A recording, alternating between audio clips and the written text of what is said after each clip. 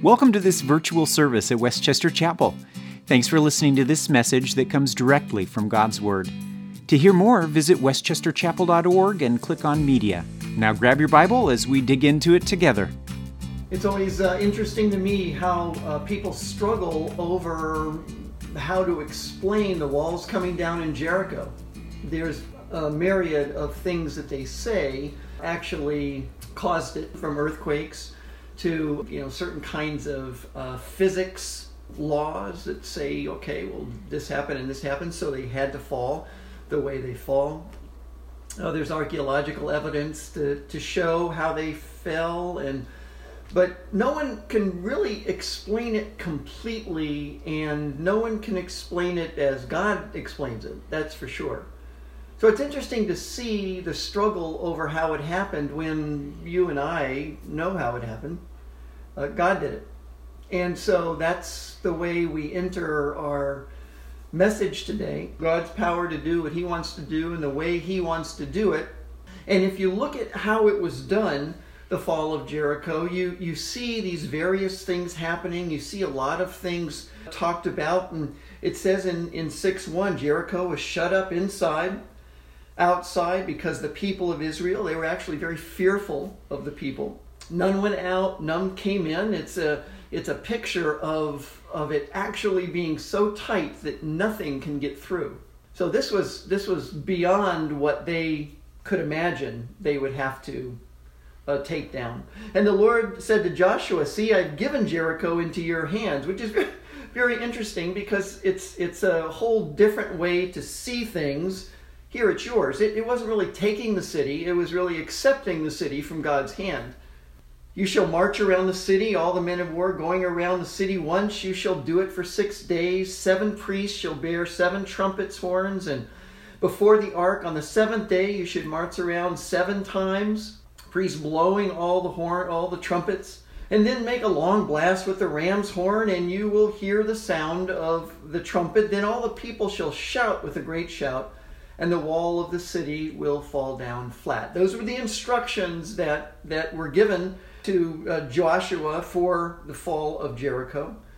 And so Joshua, it says in verse 6, "So Joshua the son of Nun called the priests and said to them, 'Take up the ark of the covenant. Let the 7 priests bear the ram's horns.' And he went through all the instructions that God had told him to do. So I have to step back a little bit and say, what did the people inside really feel as this was happening? So imagine you're in a home or a house somehow that is surrounded by enemies, and they just keep walking around you and going away with very loud blasts of horn. They walk around you again and go away.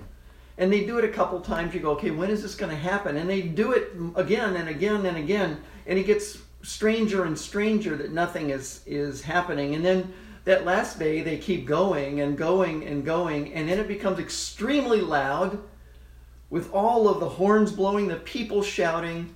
The wall collapses without them even getting near it. They're not even close to it.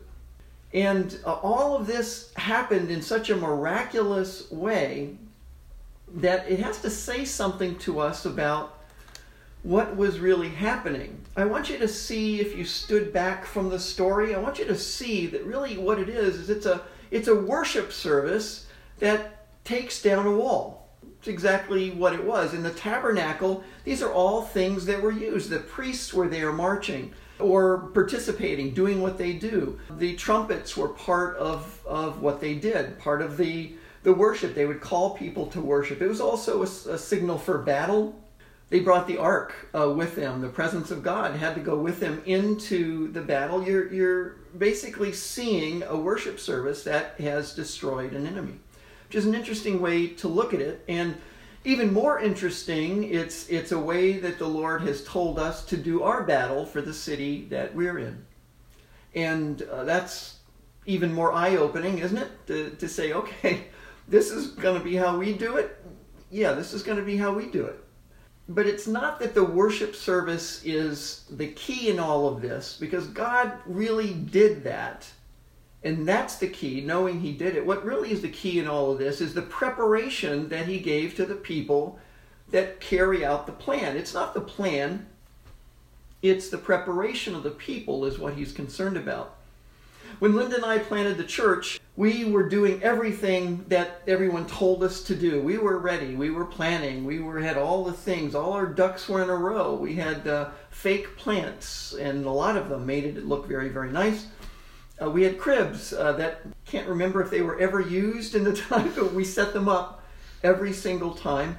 And sound equipment. We had pretzels on the table. We did everything. I mean, there was nothing that was missing as we set up our church in the YMCA week after week after week. We had it all set. Unfortunately, we were not prepared at all for what God really wanted to do. And 35 years later, we're learning this lesson. It doesn't really matter how prepared you are or how planning has helped you to do whatever you're trying to do. If you're not prepared by God to actually work the plan that He wants worked. And that's the frustration that many of us have in our lives as we face things, many churches have, is they miss the preparation part because it's just more fun to plan. It would look great every time we put the fake plants up. It looked like, wow, this is a church. But it doesn't make any real difference if we don't have what we need inside. And we're not dealing with God in a way that He wants us to deal with. So let's jump up to 5:13 and see what really was the issue. It wasn't the plan. We'll have a plan too. There'll be plans. There always has to be plans. They have to be God's plans, but it has to be people who are prepared to carry out God's plans. That's how it works. That's how Scripture works, story after story after story. It was God's people being prepared that carried out His plans. So let me read to you Joshua 5, starting at verse 13. When Joshua was by Jericho, he lifted up his eyes and looked, and behold, a man was standing before him with a drawn sword in his hand. Joshua went to him and said to him, "Are you for us, or are you for our adversaries?" And he said something strange. He said, "No, I'm here as the commander of the army of the Lord. That's who I am, and now I've come." And Joshua fell on his face to the earth and worshipped, and said to him, "What does my Lord say to his servant?" And the commander of the army, the Lord's army, said to Joshua, "Well, take off your sandals from your feet, from the place where you were standing. The place you are standing is holy." And Joshua did so. So there's our model. That's really what God wants to do in us so that we can accomplish what He's wanting us to do with taking the city. And it's a little different than what we may think. And that's okay with me. I don't mind that. I see Him doing different things throughout Scripture. We are people of the odd. We do different things. We don't do things like the world does the things. So let's look at this a little bit more closely and just see what we can glean from this about how we're prepared as a people to carry out what God's plan is for us to do our mission, which one of the big part of what we're called to do is to take the city we live in for Him. So let's see. Joshua was by Jericho. He lifted up his eyes and he looked, and behold, there's a man standing before him with a drawn sword in his hand. Okay, so first of all, Joshua is there. He had come through a tremendous amount of activity since then. That Moses has tried to bring the people who had left in slavery from Egypt into God's promised land, but in fear they refused to go. They would not go. So he turned around. He went for 40 years, this last generation, until they basically died in the desert. Their children were left. Joshua eventually took over after Moses died.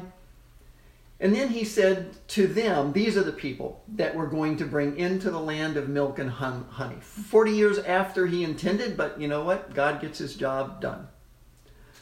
So Joshua took them over the Jordan in a miraculous way, like the Red Sea. It parted miraculously, confirming that Joshua was the leader that they were supposed to be following. The new generation then went through 3 really quick things to get them prepared. First of all, they had to be circumcised. A confirmation of the covenant with God. It had to be done. Probably wasn't the most comfortable thing, but they had to do it. And so that had not happened in the desert, because these were all the next generation. So Joshua made that happen. They celebrated Passover. Significant. God said they needed to keep celebrating Passover to give God the glory for what had happened, for their freedom, that they realized that they were free. They were not slaves anymore. And then they had to live off the produce of the land, which God promised them. That was another thing. They had to know that this place was going to provide for them. And then they had to take the land for the Lord, and it had to start at the first place where they entered, where God sent them over the Jordan. There in front of them was Jericho. Now, I want to stop for 1 second, and I want to say this about how Joshua was operating. He was somebody that was different in Scripture. He was somebody who was close to God from the beginning. He would hang out at the tabernacle with the Lord even after Moses left. There was a closeness to God that he had that's throughout his time. And he was just different than many of the characters you see in Scripture, the main characters. So first of all, let's give an example of what that may look like. So first of all, the way this was done, the way this story was just done, with a person showing up, a divine messenger showing up, and then talking to a person, and then these people having a response, that was done over and over and over again in Scripture. Abraham was told he's going to be the father of multitudes. He didn't really believe it. And so a messenger came to him, and Sarah was told she was going to conceive a son, and promised by God. Abraham fell on his face and laughed. He didn't fall on his face and worshiped. It's in Genesis 17:15. So Abraham, as much as he had this promise and he had the same divine messenger, he was laughing at what God was telling him was to be done. Jacob, the same thing. He was filled with fear over Esau and all that was about to happen. And so a man came to him also, a divine messenger, and they had he basically said, okay, well, let's have it out then. And he wrestled with God, demanded a blessing, and got a name. His name was, he strives with God, which is not necessarily a good thing to be called. And then Moses also had a divine messenger come. And he first started by seeing the flaming bush and walking over toward it, and the messenger talked from the bush there. And Moses didn't think he had what it would take. God was calling him to something bigger than himself, Abraham bigger than himself, and he didn't think he could do it either. And Moses argued with God. So first thing I want to tell you is this: don't laugh, wrestle, or argue with God. It's just not good. Don't laugh, wrestle, or argue with God. Joshua did it completely differently. You don't see any of that here. He dealt with this divine messenger in a different way, which is part of our preparation. Don't laugh, wrestle, or argue with God is our first thought. So after this, let's just see how it all takes place. So in what we're seeing here, Joshua was by Jericho. He lifted his eyes, looked up, and behold, a man was standing before him with a sword. There he was. The same scenario dealt with Abraham, Jacob, Moses, divine messenger. And a curious thing happens. Joshua was a warrior. He knew what swords meant. And do you see what he did? A man was standing before him with a drawn sword in his hand, and Joshua went to him and said, it doesn't say Joshua pulled out his sword. It doesn't say anything except he walked toward the man to find out what was going on. Knowing Joshua, he had been around the supernatural all of his life. I'm sure he realized that there was something else going on here with this man and this sword. People just don't appear in the middle of the desert with a sword drawn. First of all, a sword drawn is only mentioned 2 other places in Scripture in its particular way, and it always means divine judgment. He would have known, I better be careful here with this, but I want you to see he didn't run away. God showed up, and we'll find out why it is God in just a moment, but he showed up in this form of a messenger, a divine messenger, a man standing before him, and the sword was in his hand, and it caused Joshua to go toward him. That's odd. That wouldn't be how we normally do it. So I want you to know the second thing, to prepare ourselves. God's servants move toward God. In the challenges of our life, which is the context of all of this, we have tremendous challenges in each of our lives in various ways. They differ from family to work to situations that are innumerable. They're all challenges in various ways, and sometimes they're more intense than others. But in the middle of them, often the people that are servants of God we see in Scripture go toward God in the middle of the thing they don't understand. David, when he sinned, he repented and he went immediately to worship. How many of us sin, try to repent, and then we want nothing to do with God? It's a little embarrassing. It's shameful. We put it aside. Not David. David went back to God. Servants move toward God. Paul's first question, when confronted by the light on the road to Damascus, he didn't cower and say like, oh man, this is, get me. He said, who are you, Lord? Curiosity. Servants move toward God because they're curious about what's being done, what's being said, what the situation is. They want to know. They move toward God to find out. They don't run away saying, I really don't want to know. I would rather not know about what God is saying to me. They move toward God. And Mary, how about Mary? The angel shows up, Gabriel, and says, you're going to bear a son. There's a challenge for you. When you're a virgin and Mary says that, how will this be since I'm a virgin? Just immediately doesn't run out of the tent. She goes and says, well, what do you have for me? What are you saying? How often do we not run toward God in the middle of a challenge? The servants of God in Scripture we see often asking questions, grappling with what's happening. They do not run away in fear or say they don't want nothing to do with this revelation. They engage. That's what you do. That's what God wants. He wants our engagement. He wants us to be a part of this. But it's a choice to run toward him. And you can see it throughout Scripture, and many times it's a principle that's there. These people called as servants, they move toward God. Our enemy loves to separate us and draw people away. He tries to stop forward movement. And I guess I feel at times in the past that I'd rather just have a seat and go, I don't know if this is worth the fight. Is it, Lord? And the Lord's had to teach me in various ways to get up and start moving again. Go back in the direction of God. Don't stay where you are. Moses did the same thing. In fact, in Moses, it's even more curious in that particular story, is because he saw the flaming bush and that's all he saw. And he said, that's curious. I'm going to walk over to that. The angel in that case did not speak to him until he went to the bush. And that's generally what happens. He had to turn and go to see what it was. Then the Lord spoke. So what are we missing by not going in his direction? So servants of God move toward God. They walk toward him. Sometimes I walk at night, take the doggy out, and as I'm walking, it's all dark, a few street lights where we are, but you can see into people's windows sometimes, and most people have their shades down and things like that, but there's one that doesn't. And I'm always intrigued, and I always look up at this third floor, and I see a TV, a huge TV.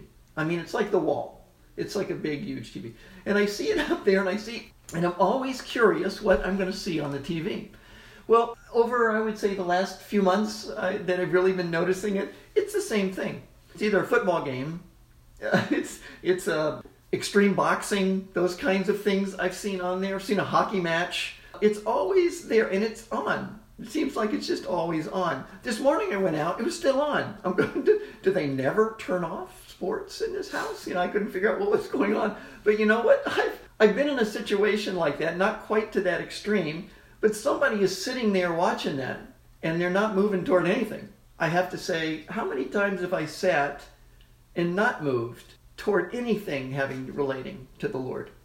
How many times have I just been stuck on the computer and looking, or my phone, or a TV? Nothing wrong with sports, nothing wrong with TV, nothing wrong with computers, nothing wrong with phones. It's all how they're used, obviously, and how God directs how we use them.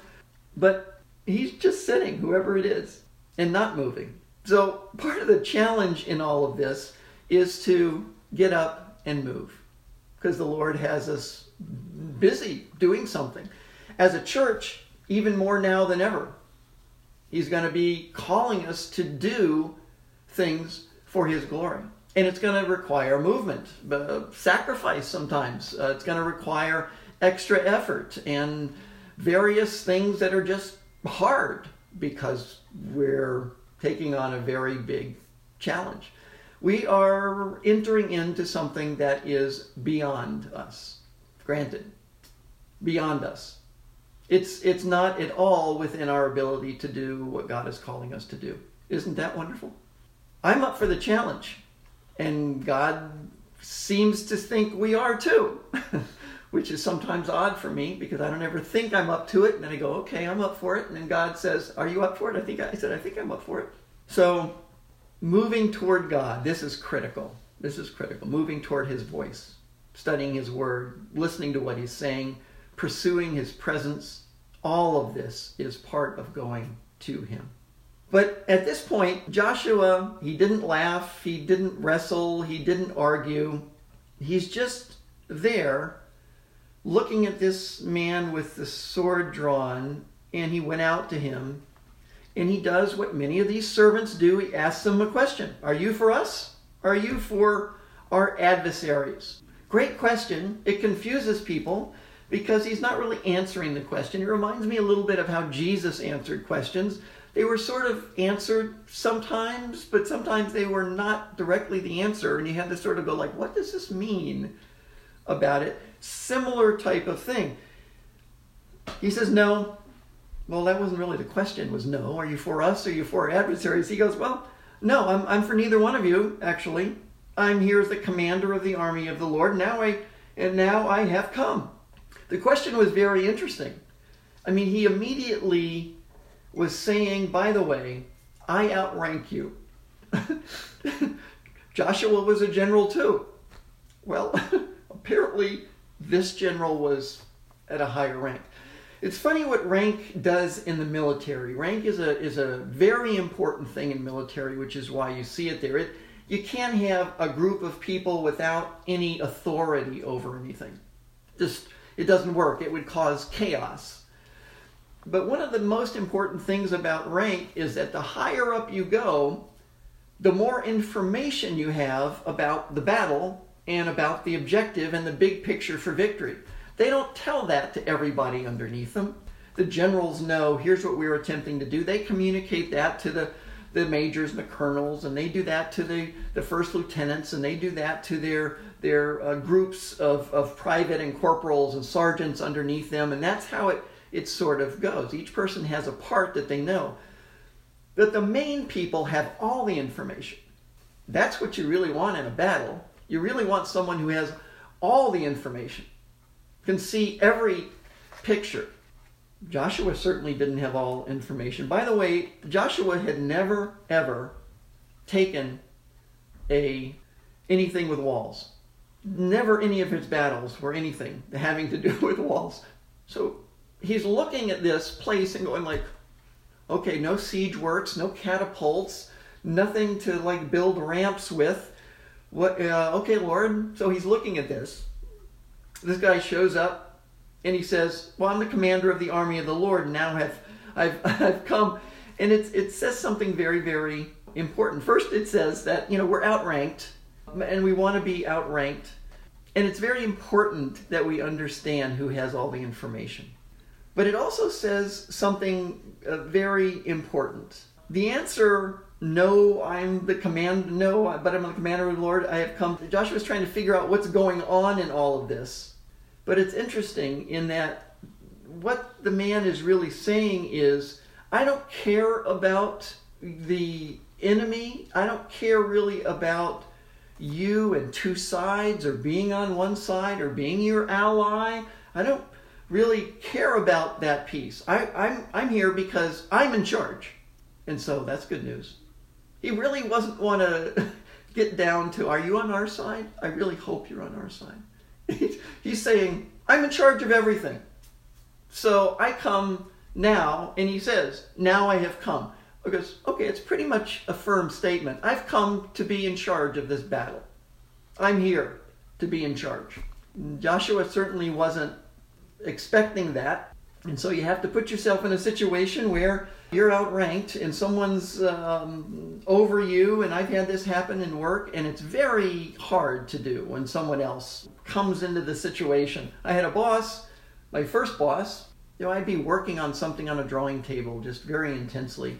I'm very serious about my work, and just, and he would come over and he would look at it, and he would turn his head sideways like this. He would do this. I'd see him out of the corner of my eye. He's standing beside me. And then he would get closer and closer and closer and closer. And pretty soon I was off the chair and he was sitting in my chair doing my work. And it was humiliating in one way.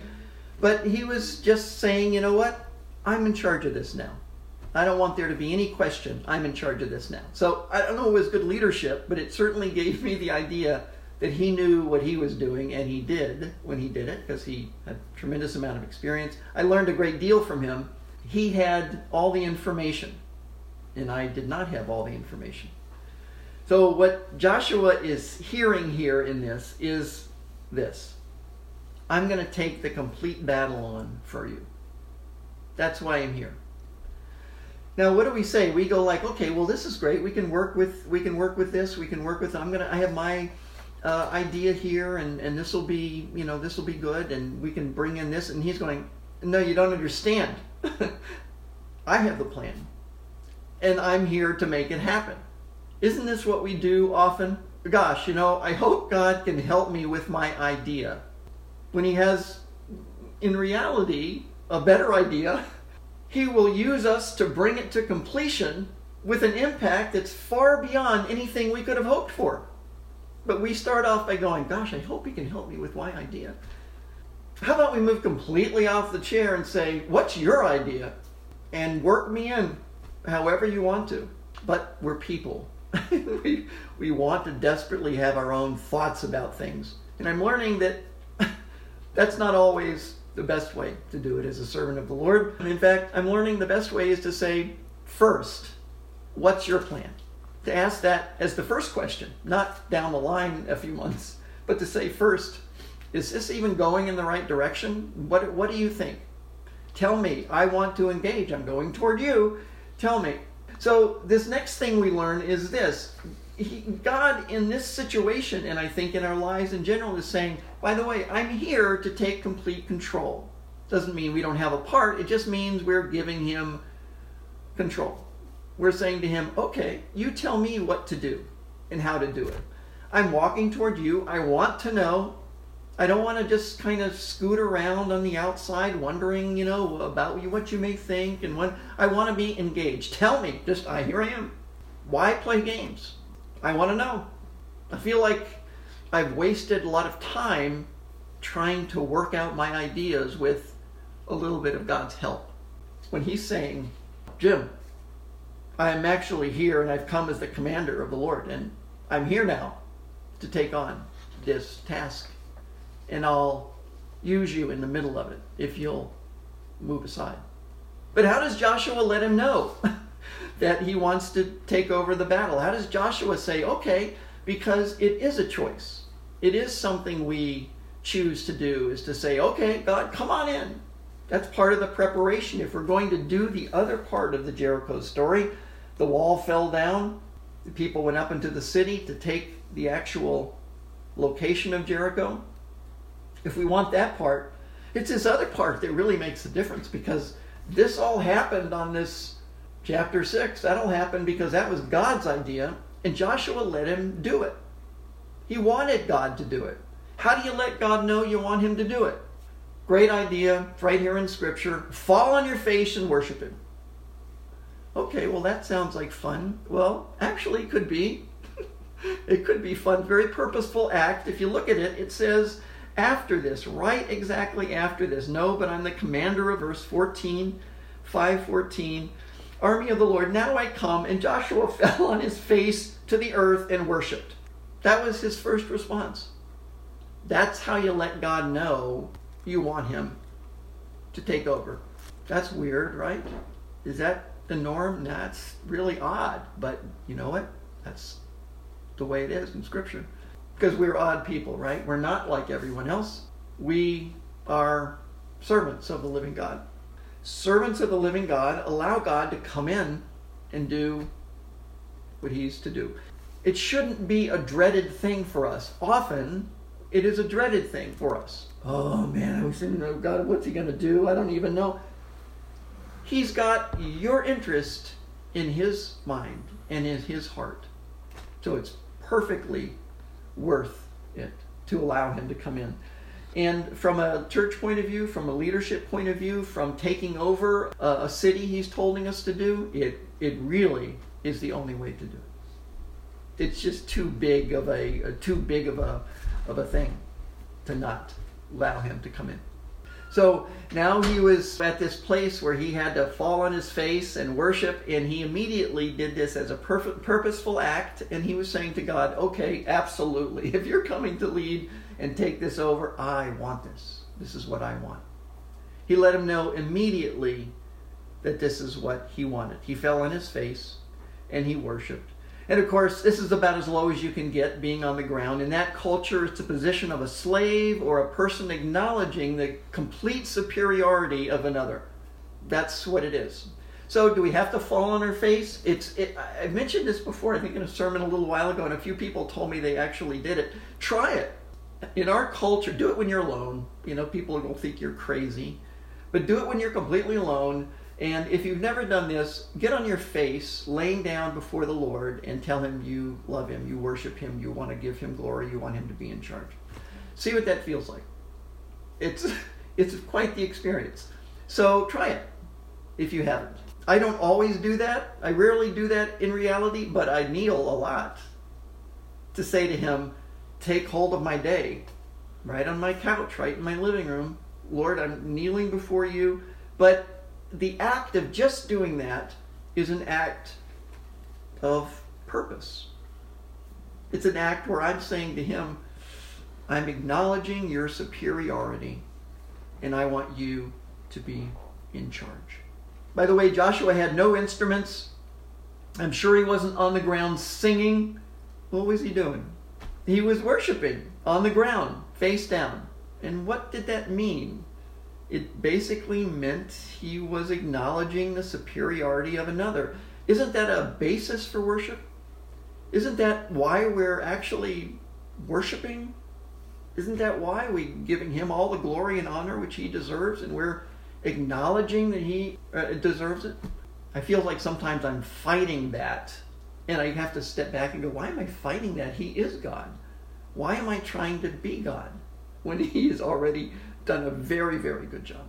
So, no, but I'm the commander of the army of the Lord. Now I've come. And Joshua fell on his face to worship and said to him, what does my Lord say to my servant? So there he is again. He's asking a question. He's grappling with what's going on, which is what we do when we move toward God. We ask questions. We ask, Lord, what are you doing now? What is happening now? We don't back away and kind of like going, all right, I have no idea what's happening. We ask him. And this is exactly what's in Scripture. What does the Lord say to me? What does my Lord say to my servant? Which is a courageous thing to say. Seems simple, but for some of us, a very courageous thing to say. Lord, what do you have to say to me? What is it? What do you want to say to me? Not tell me what to do today, although it's a great thing to pray. This is, what do you want to say to me? It sort of opens the window up for him to say anything to you. And he might say it through scripture reading. He might say it in another way, through a prophecy. He may say it in something someone says to you, in a worship song. He speaks in so many ways. But the idea is you've turned to him and you've said, okay, what, Lord, what do you have to say to your servant? And it's his servant, Joshua says. And he uses the word servant. That's key. And I don't know whether you use that about yourself or not. But in this whole scenario of letting him know that you're wanting him to take over, knowing you're a servant is key. And considering yourself a servant is key. Thinking of yourself as in need of a master. It's weird for some of us. Our culture hates it. It's the reality of the book. So it's there throughout Scripture. We are his servant. We worship him. We glorify him. We acknowledge his superiority. And then it says this. The commander, he asked what he said to do. So this is preparation before everything happened. I gave you the thing that happened first, but this is all the preparation. And he says, what does my Lord say to his servant? And the commander of the Lord's army said to Joshua, take off your sandals from your feet, for the place you are standing is holy. For the place you are standing is holy. That's interesting, isn't it? Why would he have said that right then? In the case of Moses and when he said, take your shoes off, take your sandals off, when he saw the burning bush, the angel was speaking to him. He said also the same thing. This place is holy. It's holy because in these two instances, the person talking to you is holy. And you've got to respect the fact that you're in his land, that you're in his presence. And so you're acknowledging that by taking off your sandals. The other thing it's representative of is you're really a priest before God. You're barefoot in a very holy place. That's a wonderful analogy for us. Take off your sandals, for the place you are standing is holy. Joshua's not making it holy. It is holy because God is there. And lastly, it says this, and Joshua did so. It's our last point. Obedience. Key in this. Not anywhere in this is they're arguing or wrestling or laughing. Joshua did so. Obedience. It's just obedience. It's just what we do in the process of our preparation. And the Lord then goes before us to be able to do what he's calling us to do. This is a completely impossible task. The very, very last thing I want to tell you is in 6:2. And it's out of that section. It's in the fall of Jericho section, but it really is part of the preparation. And it said this. Jericho was all shut up inside and outside. First of all, completely impossible. We mentioned that. None went out, none came in. The picture is of impossible. And here's what he says to Joshua about all this. And the Lord said to Joshua, he says, see? Now he's saying see, right? He's looking at what he just said was impossible. God is saying this is by the way, this is impossible to do. You can't, there's no possible way you can do this. He's just making it true. He's just saying what it is. This is impossible. So if you want to get in there, there's one way. And he says this, see, I'm giving Jericho into your hand. Is he taking it? No. He's waiting to receive what God gives him. Is he still got a part in it? Absolutely, he still has a part in it. That's always going to be the case. We're not going to sit back and go like, well, I hope when the city is won, God lets us know. It's not the way it works, because he's concerned about us and our part in all of this, our learning, our growth, our belief, our faith, on and on and on. He's working with all of us at different places, and we're all in this together to do what he's called us to do. That's the fun part. At one point, the Lord said to the pastoral team about what we were doing, and he said, why would you miss all this fun? And sometimes I feel that that's sort of what it is. This is really the fun part. After 35 years of ministry, there's been a lot of things that have not been so much fun. But you know what? This seems fun to me. This seems like this is impossible. God's going to do it, and so we might as well enjoy it. Become part of it. Be with him as he goes to do this. The Lord said to Joshua, "See, I've given Jericho into your hand, with its king, its mighty men of valor." And then he tells them the plan about how to do it. See, I've given Jericho into your hand. So this last thing is seeing through God's eyes in this is critical. It's critical because all we're going to see is a shut up inside and outside gray stone building which had the tallest walls. It was the most secure place in all of that area. Very, very tall walls, thick walls. It was not a place that you could just say, you know what, I'm hoping that I can knock this down by doing this, that, and it was impossible to get into. There was no other way to look at it except through God's eyes, to say, okay, I see what you want us to do. I see what you want us to do. I see what you want us to do to take this city. I see it. It's in my mind. I know that I can see it. It's impossible. And now we switch over and we go, Lord, show it to us through your eyes. Show it through your eyes. How do we do this? What do we do if we're trying to see it? Because you're going to just give it. You just gave it to them. You just said, I'm going to do this and I'm going to put it into your hands. And so it comes back to all the things we just talked about. What do we do? How do we do it? It's seeing through his eyes, knowing that he can do it, we can't. And then it's doing all of these things we talked about as preparations. It's preparation for you and for me. It's the things that of God and how we deal with him and how we believe in him and how we humble ourselves before him and how we let him empower us. All those things are the key. The marching out, blowing the horns, walking around the building had to be done. God said they had to do that too. But the key was all the preparation that was going to be done through Joshua, and he passed that along to the people. I know. And you don't hear anybody complaining and saying we're not going to do it.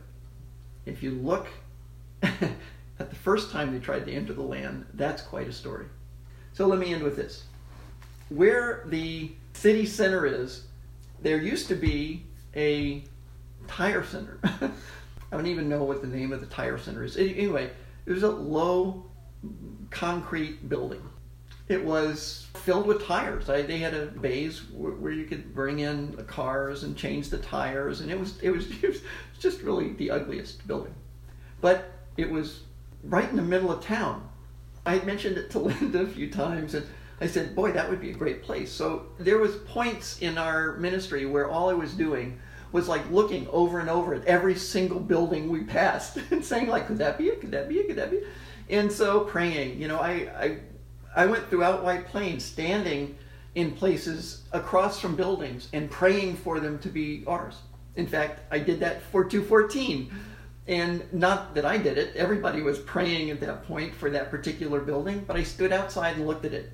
And I said, okay, I'm just going to pray for this to be ours. But early on, I really didn't know what I was doing whatsoever. I was just seeing things in Scripture. And I'm going like, you know what, Joshua, he went around 7 times around this. And he got the city. And so I'm going like, well, would that work for this building? And so I said, well, what's it going to hurt? People, what could they say? They're going to say, well, who's the crazy guy walking around the building over and over and over again? But I did. I went there and I walked around the building 7 times and I claimed it for the Lord. Did we ever have that building? No, we didn't. And you want to know why? I was not prepared in any way, possibly, to even have the building, much less do what was necessary to get the building, which was to ask the Lord for the building directly, because I thought it was things that had to happen. And it really is never things. It's who we are doing what we need to do to make sure the Lord is the first in our life and put to a point so high that we are always his servant, always listening, always wanting to hear from him, wanting to know what he wants us to do, and not putting our desire on top of him, saying, Lord, do this and do this. Doesn't work. So over many years, we've learned a lot of lessons about these types of things. And now we're at a point where I think the Lord is saying to us, Jim, it's not a concrete tire building anymore. But I feel like he said, good try. Now it's the whole city. Okay. So the board seems to be behind this, and the pastoral team, and we're all praying and we're moving ahead and trying to figure out what God is saying about doing this, actually. So you ready for an adventure? That's what this is going to be. Would you bow your heads? Father, we thank you and we praise you for the possibility that we could serve you. We acknowledge ourselves as your servants, Lord, each of us on this call. We acknowledge we are your servants. And Lord, we do just thank you that you have the desire to work with us, as you've told us, Lord, to do this thing that is larger than us. And why, Lord? Because if it's larger than us, you will get all the glory. And Lord, that's our desire, that we would be moved out of the way, that the spotlight is only on you. But we are thankful that as servants, we could be here as you do it, and that you would use us as you choose. And we pray this in the name of Jesus. Amen. So as I talk about taking a city, obviously, right, we're not talking about a building. It's too big for a building. We're talking about people acknowledging God as their Savior, as their God, growing in him, becoming disciples, having transformed lives. It's bigger than a building. So I could have gotten that tire building and it wouldn't have made really any difference whatsoever. It's not about a building. We always need a place to worship and to pray and to have community, and we'll have that. But the taking of this city is the people. They're the ones that God is concerned about. They're the ones whose hearts need to be changed and transformed to see who he really is. That's our mission. That's why we're here. That's what we do. And I'm happy to be doing it with all of you.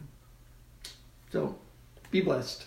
The Lord bless you and keep you. The Lord make his face to shine upon you and be gracious to you. The Lord lift up his countenance upon you and give you peace. And I pray this in the name of the Lord Jesus, the Prince of Peace, our God and our Savior. Amen. Thanks for listening. After hearing the message today, if you'd like to start a relationship with Jesus or rededicate your life to him, why not do it now? Pray with me right where you are. Lord Jesus, I turn from going my own way, and I choose to follow you. Forgive me for my sins. I thank you for dying on the cross to cover them and rising again from the dead. I choose now to live for you, and I receive your life into mine. Amen. If you prayed with us, get in touch through our contact page at westchesterchapel.org. There you can find more information on how to grow in your faith and where we meet. We'd love to have you join us.